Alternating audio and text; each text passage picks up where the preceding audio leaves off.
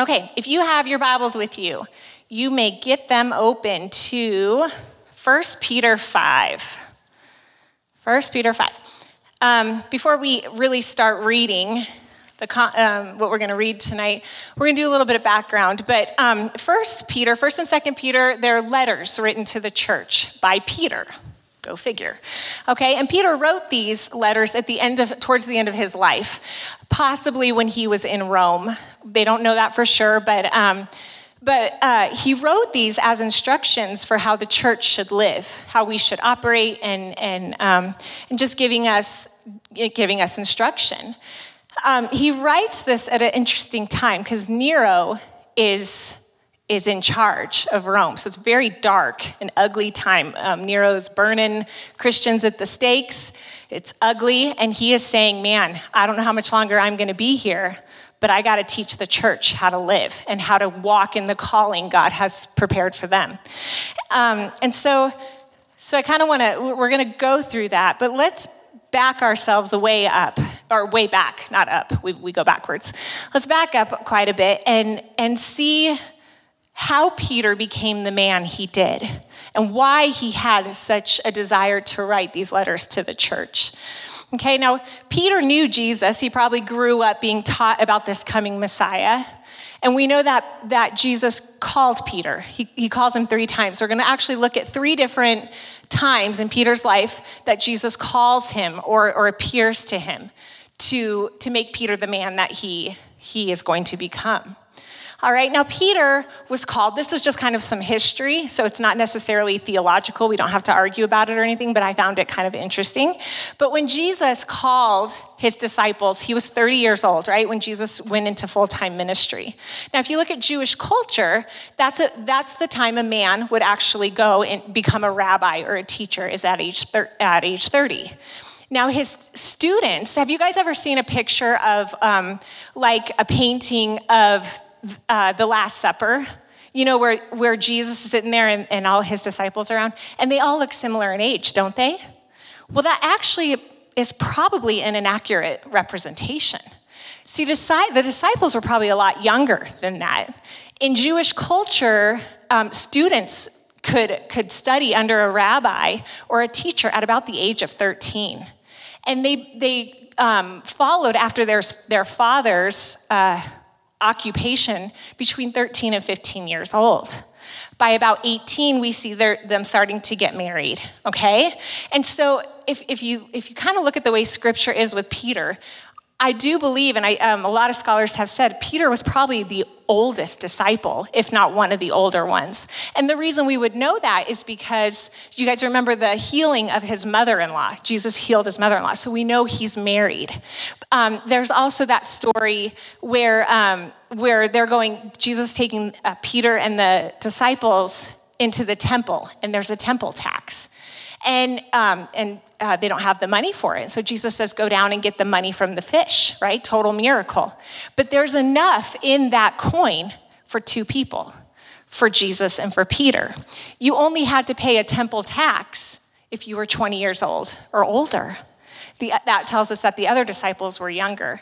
And my point in saying this is that they were taught from a very young age by Jesus, called by a very young age from Jesus to do what they needed to do, okay? So it's just kind of some interesting thoughts there. But anyway, so Jesus had a very interesting way of grabbing Peter's focus, of captivating Peter. Okay, the first time we see this interaction take place is when Jesus actually called Peter. He called him 3 times. He said, hey, Peter, come and follow me. First time. Second time, again, it's when Jesus is like on the seashore and Peter is in the boat and he's fishing and stuff. And Jesus like, hey, Peter, come on, come follow me. And he's like, all right, thumbs up, Jesus. We're doing this, right? We're doing it. But the third time, something very interesting happens. The third time, the disciples are out and they've been fishing all night. It's their livelihood. They're trying to get some fish and they've caught nothing. And they come back in. And it's the morning and Jesus is teaching his disciples. And once Jesus is done, he's teaching the people. And once Jesus is done teaching the disciples, he tells the disciples, go back out into the deep water. Go back out, cast your nets again. And Peter's response is, but teacher, we've been out all night. We're tired. We're tired. But if you say to do it, we'll do it again. We'll go back out. And that's a word in itself for us tonight. Some of you are just tired. You've been there. You've been petitioning. You've been asking. And Jesus is saying, go back out one more time. Get back out to the deep. Go back out to where it's deep. Lower those nets. And what happens? The nets are full of fish, and they're pulling them in, and the nets are breaking, the boats are sinking, and they're calling for reinforcements. They're like, guys, come help, we're sinking, right? And I just have this picture of Peter, and he stops among the chaos, and he just gazes into the eyes of Jesus, and something clicked with him, and he's like, he's Messiah. That's Messiah right there. He's rabbi, and he's my teacher, but he's my Messiah. And once they got those boats back to shore, it says that's when Peter left everything. They left everything, and they followed Jesus. Jesus said, now I'm going to make you fishers of men. Okay, now we're going to fast forward 3 years. Jesus has endured the cross, and he's conquered the grave, and he's walking amongst the people. And it says that he appeared to his disciples 3 times. The first 2 times, they didn't really recognize him until he really revealed himself. But the 3rd time is a similar situation to what we just saw. Okay, the disciples are out all night, no fish. There's a man on the seashore. He's like, hey guys, how's the fishing going? I didn't catch anything, didn't catch a thing. And he's like, hey, why don't you try the right side of the boat? That's a great idea. We've been fishing. We're going to just put the net in on the other side, right? But in this moment, I think Peter knew something familiar. He knew presence. He knew instruction. He knew a voice. He knew, wait a second, we're going to try a different side of the boat. And I can almost see Peter say, hey, boys, do what the guy said. Try this side. But his eyes are watching Jesus. His eyes are on the seashore. And he's like, let's see what you're going to do, Jesus. And they drop those nets. And all the fish come, right? And they pull them up, except this time the nets don't break. And the boats aren't sinking. And what does Peter do? He grabs his outer coat and he puts it on and he gets in the water. He's like, that's awesome catch, but I got to go be with my Messiah. I got to go be with my Jesus. There he is right there. I know him. I know his presence. I know him. Ladies, when we have time to be in his presence, when we know what he's like, then it doesn't matter what else is going on. As soon as he calls, we recognize that voice. We recognize presence. And so they get on the seashore and they have breakfast together. And then the last thing I want to point out real quickly is this conversation he and Peter go. They go for a little walk. And Jesus asks Peter, he's like, hey, do you love me? And Peter's like, yeah, I do. And Jesus is like, then feed my lambs. Okay, well, we can do that. Again, Jesus says, do you love me, Peter? And he's like, yeah, I do. He's like, then teach my sheep. Okay. And again, the call goes out, Peter, do you love me? And he's kind of frustrated, but he's like, yes, Lord, I do. He says, feed my sheep. Feed my sheep. What's Jesus doing? What's he instilling on him? Peter has a pretty incredible purpose and calling in his life that he's got to live up to.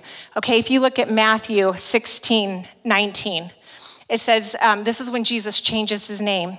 He says, you, Peter, which means rock, upon this rock I will build my church. That's a pretty heavy load. Peter, what's coming to you down the road is you are going to build my church. And let me tell you what's not going to happen. All the powers of hell will not conquer it or will not prevail. Ladies, that was a word that was given 2019 years ago or whatever, but that is relevant for today. These are the words of Jesus Christ. The powers of hell will not prevail against the church. We have absolutely nothing to be afraid of in this world. The powers of hell will never, ever defeat you. They might try, they might come up against you, but you have a promise that they will never, ever conquer the church. And then he says, and I will give you the keys to the kingdom of heaven. You've got the keys. We are overcomers. We are overcomers because Jesus overcame. We know how to find peace. We know how to find righteousness. We know how to find joy. We live differently than the world does. And then I love what happens after Peter and Jesus have this conversation. They're kind of walking, and this shows that maybe some of these disciples were a little immature. Peter kind of looks behind him, and he's like, well, there's one following us. What about him? And it was John. John's kind of following him like, hey guys, what are we talking about? And Jesus says, what does it matter what I do with him? What if I keep him alive until I return? That's not to be your focus. He said, Peter, follow me. Follow me. I need you to stay focused and engaged on what I've called you to do. Because he also went on to tell him of the kind of death he was going to endure. He had to say, Peter, you stay focused on your mission. Lady, there is identity, there is purpose, and there's a mission on every single one of you women in this room. Every single one of them, every single one of you. We don't have time to think about what the other one is doing. We can pray and intercede and support each other, but we got to stay true to our lane. We got to stay true to our purpose. We got to stay true to our calling. It is important that we do that. And that's what Jesus was telling Peter in that moment. Follow me. Stay focused on what I've called you to do. So you fast forward 30 years, and Peter's in hell, basically, right? I mean, like Rome is in an uproar. It's crazy. It's ugly. It's got to be the darkest of dark. And he says, I've got to finish what I've begun. The church is being built, and I got to give instruction on how to live. And so we're going to go through some of these. We're going to go through them really quickly. We're going to dissect each verse. This is a really different way I've ever taught before because it's a cluster of verses that each have its own standalone meaning. But I feel like we're going to go after it. And what I want you to do is as you follow along, if you have your Bible, please make notes in it, or if you have your phone or whatever, because whatever the Lord is highlighting, I want you to take it home and I want you to study it out. I want you to just go after it. One thing that's very passionate to me, and you're going to learn this about me, is I have a real hunger and passion for the Word of God. The Word of God is life. It is absolutely living and breathing, and it's key for this day and age. It's key for every believer. And the moments that it is so beautiful are when you are alone with the Lord and you're just in his word and he's just revolutionizing every single thing you think, right? It's just, you're just digging in, you're getting hungry for the word. And so that's what I want to encourage you to do is don't just come here, don't just come on Sundays and get a word. Come and get a word, but then go home and dissect it. Okay, so this is a call to the elders. We're going to start with the elders. Now remember, we're setting a foundation for this group. So you decide who you are, elders. We love you, right? Here we go. We're going to start in verse 2. It says, be shepherds of God's flock that is under your care, watching over them, not because you must, but because you are willing, as God wants you to be, not pursuing dishonest gain, but eager to serve, not lording it over those entrusted to you, but being examples to the flock. And when the chief shepherd appears, you will receive the crown of glory that will never fade away. Older women, I want to encourage you right now, this is your call to be fully engaged. We need you more than anything. The younger generation needs you more than anything. You have calling, you have purpose, you have destiny. You are still breathing air. You are not done yet. We need you engaged in the church. We need you engaged in ministry. We need you engaged in mentoring. This is absolutely a call. Pastor Kurt and Emily this is strong on their heart too. And so I thought this was amazing that the Lord showed me this. And not because it's a duty for you to do it. It said because you are willing. This is a submissive thing. I'm willing to be there. I'm willing to be there.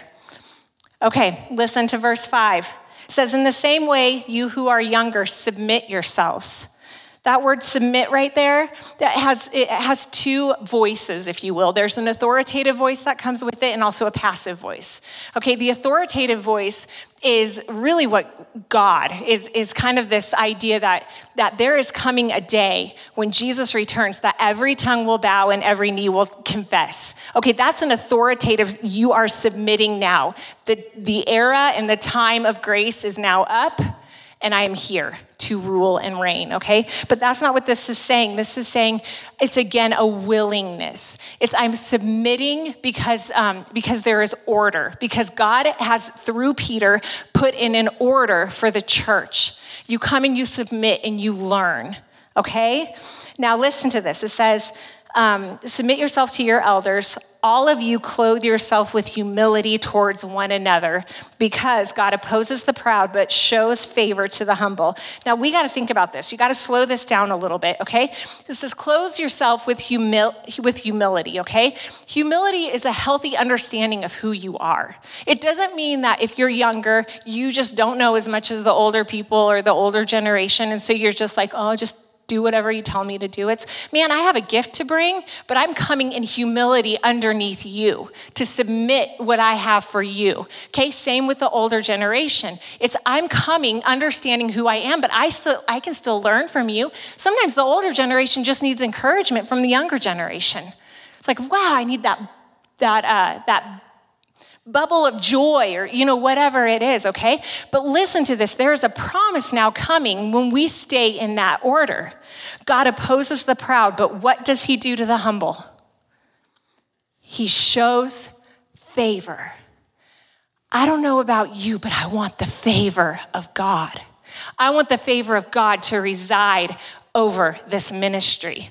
When we follow God's perfect order, we actually attract the favor of God. We attract the blessing of God. He will not deny us. He won't deny it when we are in his perfect order. Okay, do you see that? So what does that mean to humble? That means also we have to show up. You don't humble yourself to somebody else by staying at home, right? You have to show up. We have to show up for each other. You have to show up on weekends and give where you can. You humble yourself. We show up. Verse 6, let's keep going. Humble yourselves, therefore. We're going to see that word again. Humble yourselves, therefore, under God's mighty hand.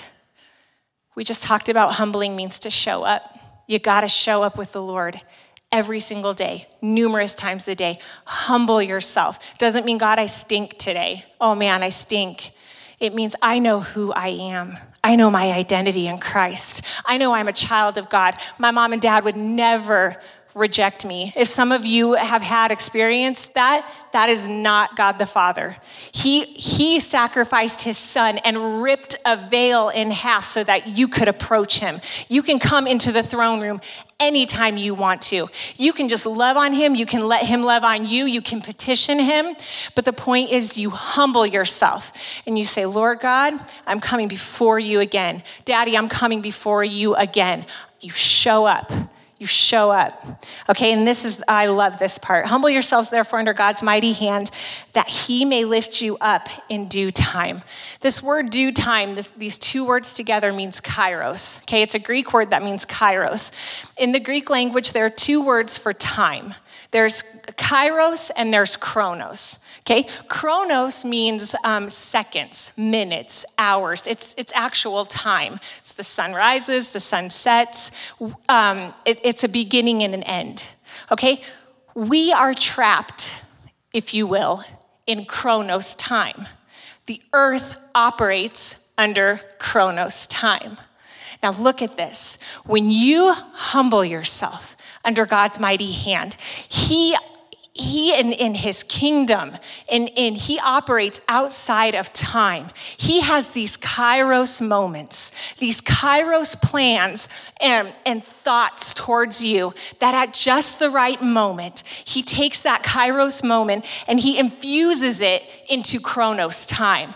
And the reason he does it is to actually change the course of history. It's to change, oh man, I was headed down destruction, but now God says, no. Now you're headed in a totally different way, where life is going to come upon you, healing's going to come upon you, provision, breakthrough, all those things come about upon you because that chronos word from the Lord, that chronos thought, that chronos moment is released into, or that kairos is released into chronos. Do you see that? This is why we come to the Lord constantly. We humble ourselves constantly because he says, oh girl, you hang in there. Your kairos moment is right around the corner. It is right around the corner. That is exciting news. That is amazing. That is how our God operates. He infuses his will into our life. My mama's sitting right here on the front row. At 21 years old, she said yes to Jesus. She knew something was wrong in her life. She knew something was void. And in a little trailer, she went and she sought out a person that would lead her to Jesus. And in that moment, she accepted Jesus and she was filled with the Holy Spirit. That was a chronos moment for her, right? She was going down a road towards hell. But what else happened is this kairos moment when it was released, it actually changed her entire family lineage. You see that? Me and my two brothers, we love the Lord. Our grandchildren, or her grandchildren, I don't have grandchildren, love the Lord. Okay, it's the same way. Salvation is a kairos moment. You stay humble before the Lord, and he may say, hey, go into King Soopers today. Do you see that woman in the wheelchair? Lay your hands on her. She's going to have a kairos moment. He is going to operate kairos moments through your very life. Humble yourself. Humble yourself under his mighty hand. Oh, praise the Lord. Okay, verse 7, we're going to keep going. Cast all your anxiety on him because he cares for you. This is awesome. Cast all your anxiety. That word cast means to throw something forcefully in a specific direction. That's what that means. And so I want everyone to do something. We're going to do a prophetic act. How many of you came in here where maybe you have a fear, you have an anxiety, or you have a worry, or you have a stress? Anybody in here come in with that tonight? Don't be ashamed if you did, right? This is what this verse is saying. It's saying to actually take it off. I want you to peel it off of your shoulders wherever you feel it. Pull it off of your mind if you are consumed with it. Get rid of it. And you just pack it into the snowball, pack it into a ball. And then I want you, like Peter did, I want you to focus on Jesus. You find Jesus and you look at him and you just take it and you throw it. That's what casting your cares on him means. It means you were never created to carry it. We are created to bear each other's burdens. We are created to intercede for each other, but we were never created to carry it. You are to pull it off you if you have to. And throw it at Jesus. He wants it. He wants it, and he can handle it. Okay? It's a good word for someone in here. All right, verse 8. It says, be alert and of sober mind. Your enemy, the devil, prowls around you like a roaring lion looking for someone to devour. I don't like to talk about the enemy, but I'm going to talk about him for a minute because I'm going to expose him to a few of you that maybe aren't real familiar with his tactics. The roaring lion, he's not a powerful lion. It does not say he is an all-consuming lion.